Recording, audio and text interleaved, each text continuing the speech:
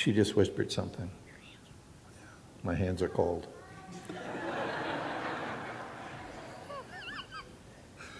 My wife and I both had COVID about 2 months ago, so she's not going to get anything from me, and I'm not going to get anything from her. But how about, would your mother stand? This is Pat's mom, who's come for her baptism today. And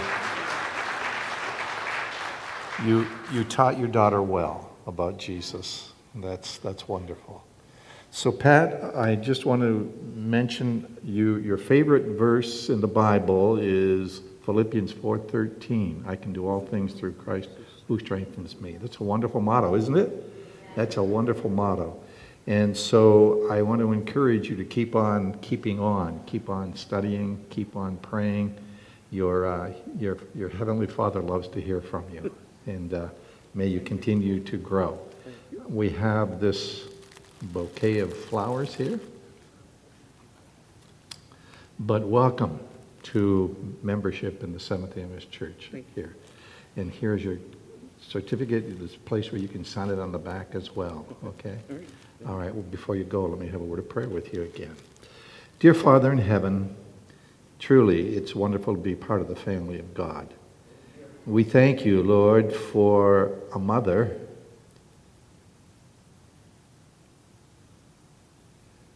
who taught her children about you.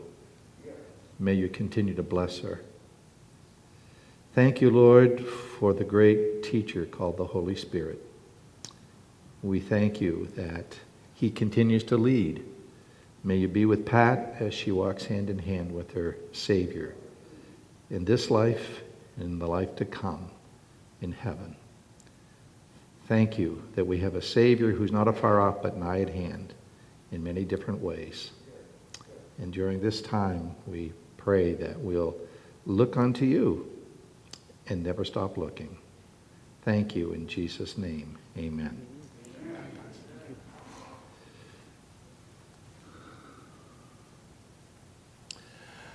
I don't know if I remember these bright lights last time I was here. Are there got new bulbs or something? It seems like it's a little... But I still feel like, and those of you who came to my meetings a year and a half ago, I still feel like I'm in the Northern Peninsula. And so anyway, I can see some of you. It's good to see you here. I know it's very extenuating circumstances that we're all in here, actually not only in the United States, but throughout the world. And when it's going to end, no one knows. But as a pastor, there's a question. I've asked this of different congregations lately. As a pastor, somewhat retired, although I hate that word, retired, when should you retire? Ministering for Jesus. Never, right? Never stop ministering for Jesus. And so I get asked, or I have gotten asked, and this maybe is just out east around Boston. Maybe it's not true here in Battle Creek. But over the last 8 or 10 months, the question I've been asked more than anything else is, do you think this is the closing of time? Do you think what's going on, the pandemic, the riots, the hatred that's exhibited in Washington, D.C., all of the natural disasters on the West Coast? By the way, when I was in Canada this summer in August, yes, I did get across the border, and that's a story in and of itself. But you could see the effects of the smoke from the West Coast all the way up in Nova Scotia, 3,500 miles away. And so natural disasters, what's going on in Washington, D.C., the turmoil, the social injustice, et cetera, pandemic. Do you think that this is the end? Do you think Jesus is about to come? I don't know, Pastor, were you asked that at all? Yes, that seems to be the number one question here too. Jesus maybe is coming soon. Well, I'm going to interrupt this little illustration to talk to you about Dwight Nelson. Now, some of you know Dwight Nelson, maybe personally, but for those who don't know who Dwight Nelson is the senior pastor and has been for 72 years at Andrews? Now, I can say that. We went to seminary together. We're friends. But anyway, And Dwight, believe it or not, my wife about a month ago, as we were traveling along in our car, she said, I just listened to a sermon by Dwight Nelson. She says, I think you ought to listen to it. So we turned it on, and I listened. And as I listened, I say to myself, Dwight Nelson stole part of my sermon. I said, I don't know if I should sue him or not. Well, I had been asked to speak at a church around Boston about 4 months ago, and I was already working on my sermon, and it was still, it had been maybe about 2 months since I'd been asked, and I had about another month to go. And as I'm listening to Dwight, I said to myself, how did he see my notes? I haven't even preached the sermon yet. But sure enough, he was preaching part of my sermon. Because Dwight, in that particular sermon, said to the congregation and to those who are watching maybe all over the world, you notice when we talk about the soon coming of Jesus, especially for the last 8 or 10 months, everything that's a sign in our minds is from darkness. Or what I would say, it's a negative. Fires, pandemic, social unrest, riots, hatred in Washington, D.C., of which has never been seen before except in antebellum days in the United States, the time before the Civil War, where there was tremendous amount of hatred between the abolitionist senators and those who weren't.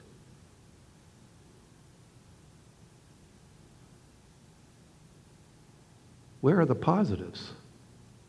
I'm asking you that today. Where are the positives in the signs of the times of the coming of Jesus Christ? Can you imagine 100 years ago, World War I has ensued, millions have been killed, then comes along what is now not being the Spanish flu anymore, but where, 50 million persons around the world died from the Spanish flu. Can you imagine that many people who believed in the second coming of Jesus Christ must have said, he's coming any minute?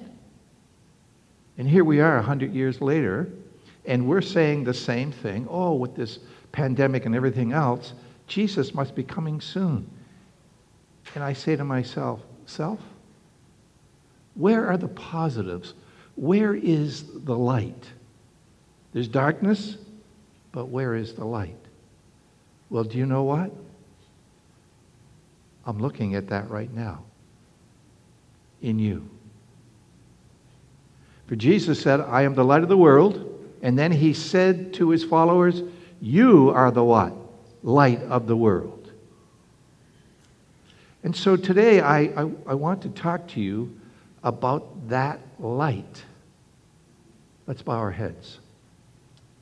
Father in heaven, as we open your word, pray that we may see what perhaps we haven't seen, but it's there. Thank you for your sweet and wonderful Spirit. Again, we thank you for Pat's decision to be baptized. And Lord, may we keep looking up, because indeed our salvation is coming. Thank you. In Jesus' name, amen. I'd invite you to open your Bibles or heat up your gizmo to the scripture reading today. And my scripture reading was not entirely those several verses 7 through 9, which may have been read. By the way, while things were going on, I was in the back getting changed, and I was in a hurry to get here. And wouldn't you know it, I was having trouble getting the button closed on my collar. In fact, we almost got into a panic. It took about 5 minutes. And then finally, it worked. I'm so thankful for the help. But my wife says, well, why do you keep wearing those button-down shirts? I don't know, maybe just to get her upset? Could be, I don't know. but I've been wearing button-down shirts since I was knee-high to a grasshopper. All right, you have the text, Isaiah chapter 63?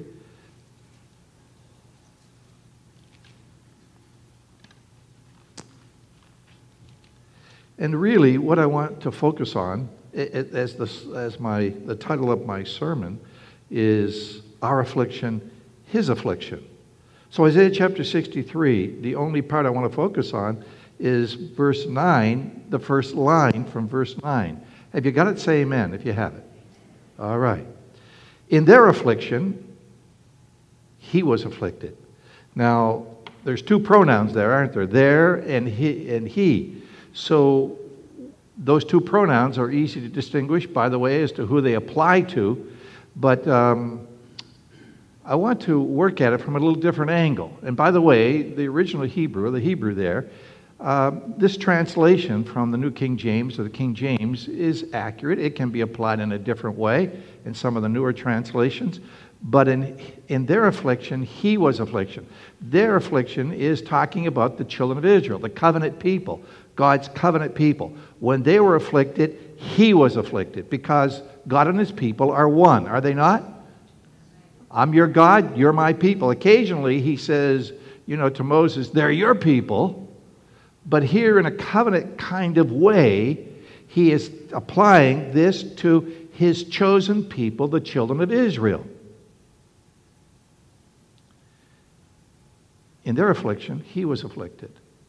So we know, don't we, as we read history from the Old Testament, that the children of Israel went through all kinds of trouble, all kinds of problems. So this tells us that when they were afflicted, he was afflicted, because they were as bride and bridegroom, they were as husband and wife. They were one. So when they were afflicted, he was afflicted. Now let me share something with you that is kind of a burden of mine, and that is, if you were to ask the typical Christian today, in whatever denomination, and in Seventh-day Adventist denomination, what is God's ultimate goal with you? What do you think? What do you think that person would say? What is God's ultimate goal? I'm asking you. Anybody want to dare to blurt out an answer? What's God's ultimate goal with you? Well, most people would say, and if you don't say that here, this just shows how intelligent you are, Battle Creek. But most people would say his ultimate goal is to get us into heaven and live with us forever. Is that his goal? Well, it is one of his goals, but it's not his ultimate goal, because we have a lesson from the Old Testament. Israel was enslaved. They came out of slavery. They went through all kinds of testing and years of turmoil. Finally, after 40 years, they get into the Promised Land. Now they're in the Promised Land. They were slaves in Egypt. Now they're in the Promised Land. But the fact of the matter is, they were just as bad. They were just as ugly, spiritually speaking, as were their captors in Egypt. They were no different than the heathen tribes around them, right? They were cheating, they were lying, they were murdering one another, etc., etc.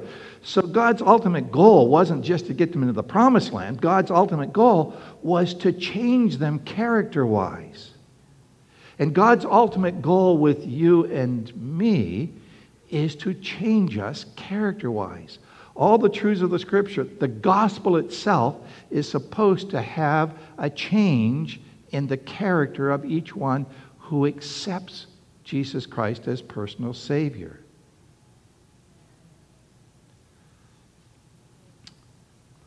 So, in their affliction, he was afflicted. Do you think that God, in the middle of this pandemic, is afflicted? He's more afflicted than anybody in the universe.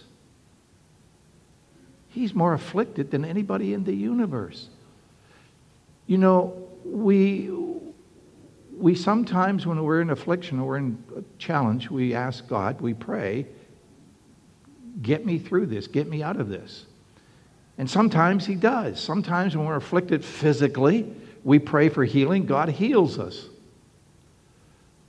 But I think more often God is trying to say, I am with you in your affliction. And God is the most afflicted one in the universe right now, because he is seeing the misery, the hurt, the pain that his created beings on planet Earth are having to endure. And he's been afflicted for a long, long time, long before there was a pandemic. So I would invite you, because I'm going to subtly shift gears. Now, the one nice thing I remember, I think I remember this, that on Sabbath morning, the Battle Creek Tabernacle, you go until about 1 o'clock. Is that? My memory, it's not as good as it used to be.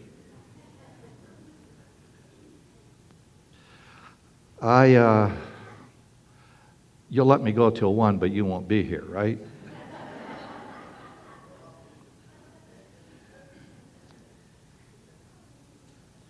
I want to share with you something that I don't think I shared with you when I was here a year and a half ago, or this past summer for a couple of days. I want to share with you something about the character of God. And this usually is a sermon that takes about 45 minutes. But if I'm still talking in 45 minutes, my wife will leave. So I don't want to test that. But I'm going to try to reveal character of God as it relates to this particular theme. In all their affliction, he was afflicted. What kind of God is up there? Now that sounds like a trivial question. I want you to go to Revelation chapter 4. And I'm going to try to do something which takes 45 minutes, and I'm going to try to get it within 10 or 15 minutes, all right? When you're there, say amen. And I know if I have mentioned this before, and usually I go through my manuscripts before I go someplace and say, well, did I say this there? Blah, I don't want to say it again. Revelation chapter 4. You have it? Say amen. Okay. Beginning in verse 1, after these things I looked. John says, I looked, and behold, a door standing open in heaven. And the first voice which I heard was like a trumpet speaking with me, saying, come up here, and I will show you things which must take place after this. Immediately I was in the Spirit, and behold, a throne set in heaven, and one sat on the throne. And he who sat there was like a jasper and a sardius stone in appearance. And there was a rainbow around the throne in appearance like an emerald. So this is a different kind of rainbow than we're used to. This was a rainbow that had the color of an emerald. Now, what color are emeralds? Oh, man, really sharp here. Really, really sharp. Good. That's right, they're green. So what do we know about this rainbow? Well, someone has said that the rainbow reflects the character of God. And I'm paraphrasing. That the rainbow reflects the character of God. How so? Well, green. Now, again, I did not go to kindergarten. So you know that old book, Everything I Needed to Know I Learned in Kindergarten? Did anybody remember that book? You raised your hand, you just showed your age. Because it wasn't yesterday that it came out. But anyway, back about 40 years ago, there was a book said, Everything I Needed to Know in Life I Learned in Kindergarten. I didn't go to kindergarten. So I was so smart, I went right into grade 1. I tell you, I'm kidding, of course. But anyway, I didn't really learn my colors. In fact, from time to time, when my wife would leave for work at 4:30, 5 o'clock in the morning, and then I wouldn't see her again until like maybe 9 o'clock at night, and she saw what I was wearing, she said, you didn't go out with that on, did you? That happened quite often, in fact, because I don't know how to combine colors and things of that nature. And so, anyway, But I do know that green is not a primary color, is it? Is that true? Oh, you're not sure either, huh? Oh, honey, I've got some others that are in the same category I am. No, it's not a, it's a combination of two colors. So let's go back to the book of Exodus, Exodus chapter 24. And I learned this about 50 years ago from a well-known Seventh-day Adventist preacher who I can't remember his name now, but anyway, interesting. Maybe you've heard this before, but I just love it. Are you in Exodus chapter 24? Okay, beginning in verse 9. Then Moses went up, also Aaron, Nadab, Abihu, and 70 of the elders of Israel. And they saw the God of Israel, and there was under his feet, as it were, a paved work of sapphire stone. And it was like the very heavens in its clarity. So they see here God on his throne, and there at the base of his throne is what we might call pavement. And it's the color of what? Come with me. Color of what? Okay, it's the color of sapphire. What color is sapphire? Blue. That's right, blue.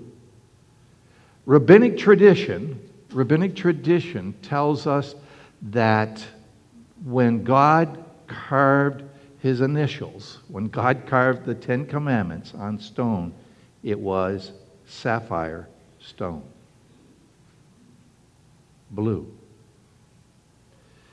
And by the way, you know that, and maybe you do, maybe you don't, that in Numbers 14, that God tells the people, listen, put tassels around the edges, the borders of your garment, and make that blue. And when you look at that, you will remember my 10 Commandments. And we know that Jesus had to rebuke the legalists, didn't he, in his day, because what were they doing? They were lengthening the blue, the tassels on the borders of their garments, trying to show how righteous they were, how they were keepers of the law. I find it interesting that when you look up, now, and don't be smart here, don't be smart. When you look up at the sky, what color is the sky? Don't be smart with me, because tell me, what's the color of the sky? Blue. Yeah, sometimes it's gray, but blue. It's interesting because those commandments are commandments, we're told in the book of Matthew chapter 22, those commandments are commandments of love.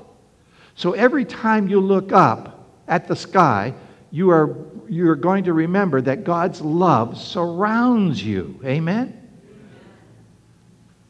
Lift up your eyes unto the hills. Well, look even beyond the hills. Look at the sky. When you're discouraged, when you're down, remember that blue sky represents God's love for you. You cannot run from it. And so the law is represented by the color blue. So we've still got one color to go, and if you go to 1 Peter,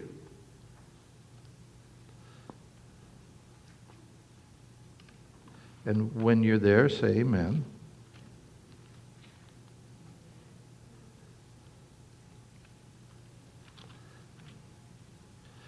I heard one amen, but I take one amen. It's a corporate concept. Take the one and you got them all. Okay? 1 Peter chapter 1, and it says this. Pick it up in verse 6. In this you greatly rejoice, though now for a little while, if need be, you have been grieved by various trials, that the genuineness of your faith, being much more precious than gold that perishes, though it is tested by fire, may be found to praise, honor, and glory at the revelation of Jesus Christ. So your faith is symbolized here by what? By gold. And now you can't be smart with this. You just will give me the answer. Because what color is gold? It's yellow. And when you mix blue with yellow, what do you get? That's right. So you've got the law and you've got grace through faith combined. And that's why green is such a popular color around us. The grass, the bushes, the trees, etc., all of those which are green reflect God's righteousness. God's righteousness surrounds you. If somebody here can tell me after I'm done, that's true, but I have heard, and I have been able to get this verified, that the softest color on your eyes is the color green, because it represents the character of God, law and gospel. In fact, I would say that the gospel is the law in full bloom. That's why God could be both just and justifier. That's why in a book on the commentary of Romans by E.J. Wagner, he would say the law of God is the life of God. I like that. The law of God is the life of God.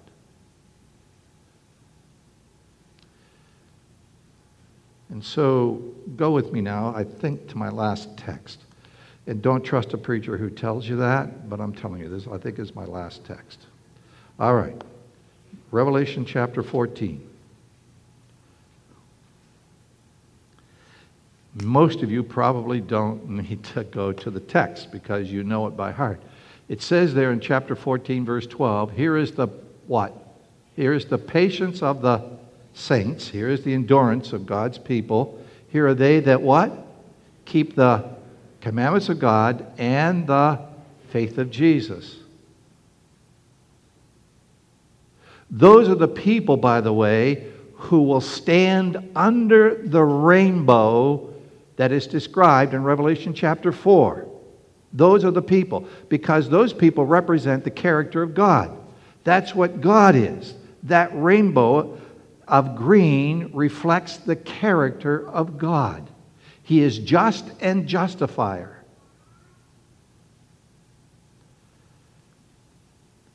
That's what his law is all about.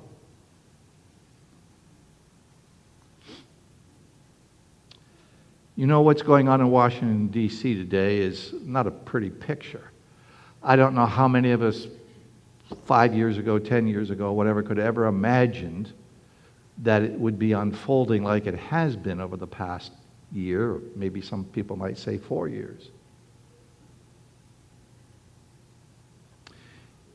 And laws are passed, decrees are made, signatures are given, and suddenly things change. And what happens is, and by the way, I don't want to get into politics. Wink, wink. Not really. But it's amazing how just a signature can change the policy for 4 years within minutes after the person is sworn in as the new president. By the way, I've come up with a slogan that I need to remember. Politics divides, but the gospel unites. And I tell you, I worry about some of the things that I see on Facebook written by Seventh-day Adventist Christians, and you say, ooh, that divides more than it unites. Don't make princes your what, we're told?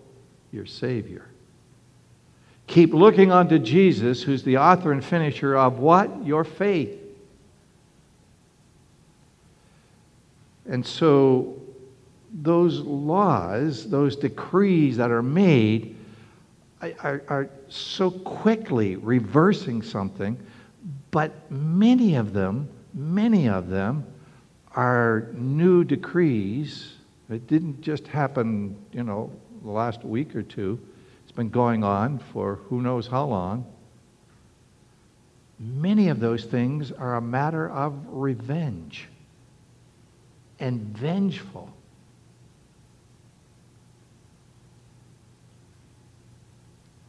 God's law is not like that. God's law is full of mercy. Amen? He's just and justifier. His law is full of mercy.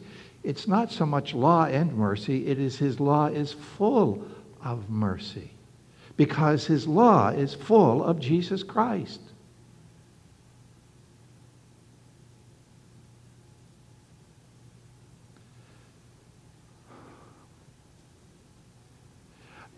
When I was a senior in academy, and that was not a fortnight or two ago, I remember that the principal, Richard Hammond, who was a legend, he was principal for about 27 years, he told a story one time that came from antebellum days. And the story went like this. One day, Senator Sumner, an abolitionist from the great state of Massachusetts, sorry, I had to put that in, just Massachusetts if you want. He's walking along, it's wintertime. He's there in Washington, D.C., around the Capitol. It's wintertime, and he sees one of his opponents coming from the opposite direction.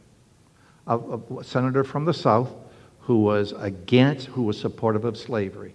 And so as they get closer to one another, one coming one direction, one the other direction, the sidewalk is so narrow, somebody's going to have to step aside, one of them. And so as they come together and they kind of confront one another, the senator from the South looks at him with his arms folded and says, "I never step aside for a rat."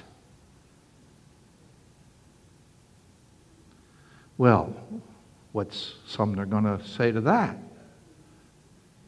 He pauses for a second. He steps aside.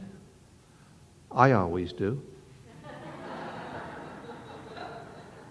I laughed too when I heard it. I laughed for years every time I thought about it. But think about it now. You've got two individuals who are doing what? They're calling one another rats. That same kind of thing is being displayed in Washington, D.C. right now. Because they don't understand that the law of God is a law full of mercy.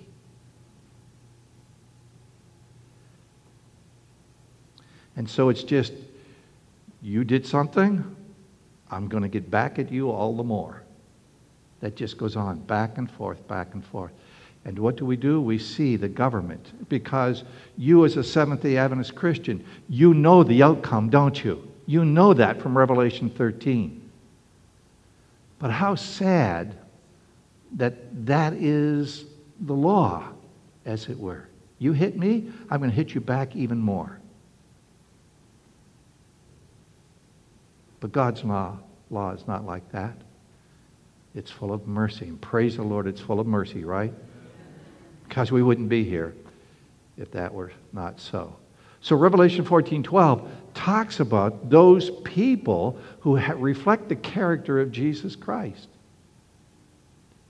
They are individuals who keep the commandments of God and the faith of Jesus. Now, we read, and the clock is working against me. I say that all the time, looking for mercy. But interesting. The first part of my sermon, I talked about our affliction, his affliction. And when we're afflicted, God is afflicted. But friends, I want to ask you a question. When God is afflicted, are we afflicted? I believe that those individuals who are described there in the closing hours of Earth's history before Jesus returns as keep the commandments of God and the faith of Jesus, that faith of Jesus motivates them to recognize that with sin abounding, God, who sends much more grace, but is hurting beyond our finite resources to understand completely.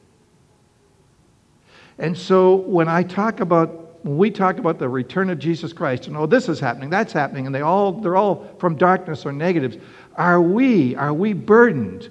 God is hoping that He will have a generation of people who are burdened for the vindication of His character. And that's what the gospel is intended to do. It is intended to empower us to be burdened, to be committed to doing our part, to letting our light shine, not shining our light, but letting our light shine, because that light is Jesus Christ through us, so that Jesus can be lifted up and all will be drawn to Him. So you and I have an opportunity to let that happen, so that people are not just seeing the evil, the sin, the darkness, but they are also seeing the results of the gospel of Jesus Christ in our lives. You're familiar with that reference, aren't you, that tells us, and I paraphrase, that the cross of Calvary is to our dull senses a reflection of the pain that God has been in from the very inception of sin. In the great book, The Great Controversy, which many of you perhaps are reading now, as I am again, we're told there on page 464 that before the judgments of God are poured out at the end of time, there is going to be a revival of primitive godliness that has not been seen since the time of Pentecost in the book of Acts. Wow.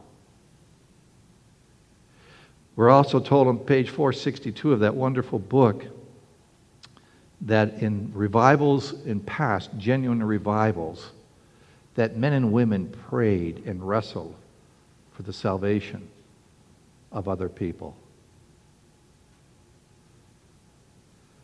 And I say, when that comes, glory, hallelujah,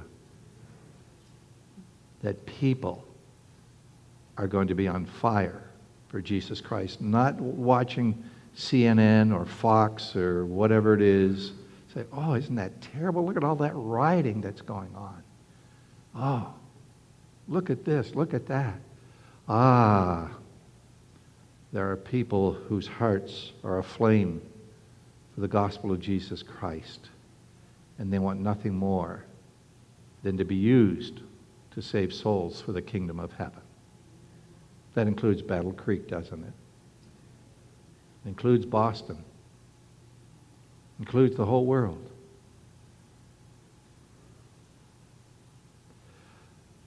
Shall I mention to you, watch now.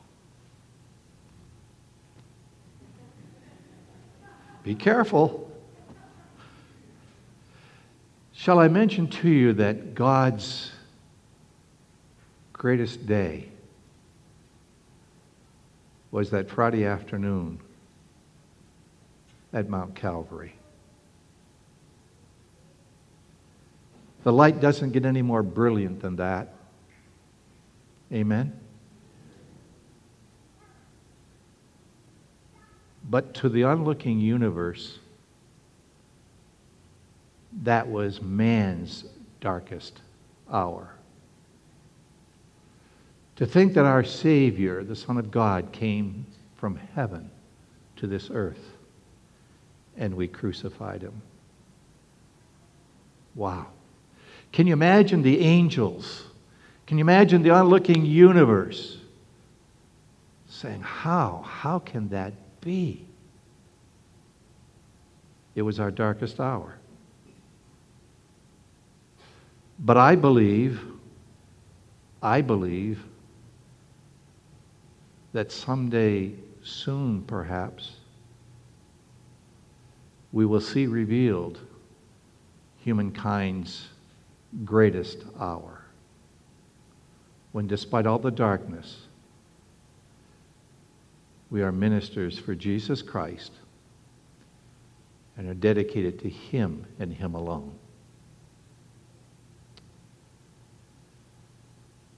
Whatever God demands, whatever God requires, He supplies.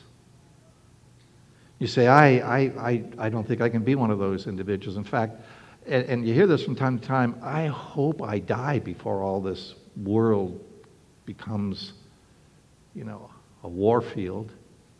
I don't want to be around for the time of trouble. Listen, you have the faith of Jesus, right? And the faith of Jesus is other-centered faith. You're not concerned about getting into heaven as much as you are as honoring God and giving Him glory through your life. What God requires, God supplies. Amen? It's not us. Jesus said, it's not me that does these things, it's my Father dwelling in me.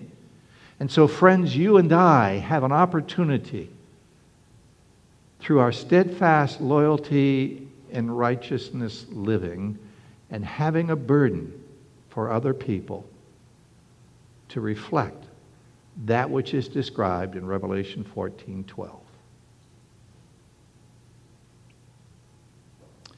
Now, if you were to come to my house, and I live at 29 Turner Street, Norfolk, Mass. Don't you all come at once. You would note something, especially if you got British blood in you, which I do. But there are 3 streets, one that hooks into my street, whose names are Churchill, second one Winston, the third one Spencer. And if you get any kind of British blood in you, you know that whoever developed that neighborhood must have been a fan of Winston Leonard Spencer Churchill. When I was a boy growing up in Canada, he comes at the right time. We've got this programmed. When I was a young lad growing up in Canada, one of my boyhood heroes was Winston Churchill. And that's never left me. I still have a great admiration for that Prime Minister of England, especially World War II, and how he rallied the English people by his speechifying. And when he came to his job, it was dark, dark, dark, dark. Most of the people in England were expecting that Hitler and the forces of darkness and evil were going to invade. And Churchill rallied the English people by his speechifying. You are probably acquainted with some of his famous speeches. Never in the history of the world has been so much owed by so many to so few at the end of the Battle of Britain. But I think it was on June 18, 1840, just a few weeks after he became Prime Minister, he spoke to his fellow politicians. And he said something that has gone down in history as well. He said to them, if the British Empire and its Commonwealth will last for 1,000 years, this will be its finest hour.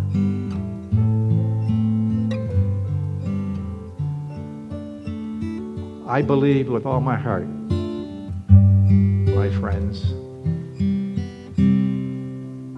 that someday soon up in heaven, that declaration is going to be made, not for the British people, but for those Christians who endure for His glory and live for Him and Him alone.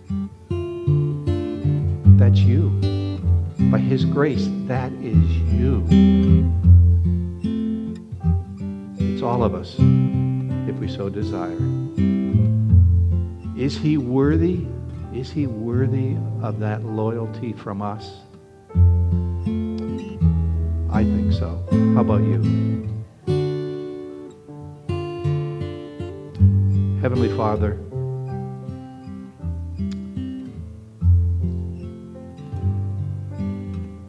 thank you for being the kind of God that we've pictured you to be. We've got so much more to learn about that. But I thank you, Lord, that the folk in Battle Creek are interested in reflecting that character through the power and the richness of the gospel of Jesus Christ. May the best days for your glory in Battle Creek still be ahead for this congregation. Thank you. In Jesus' name.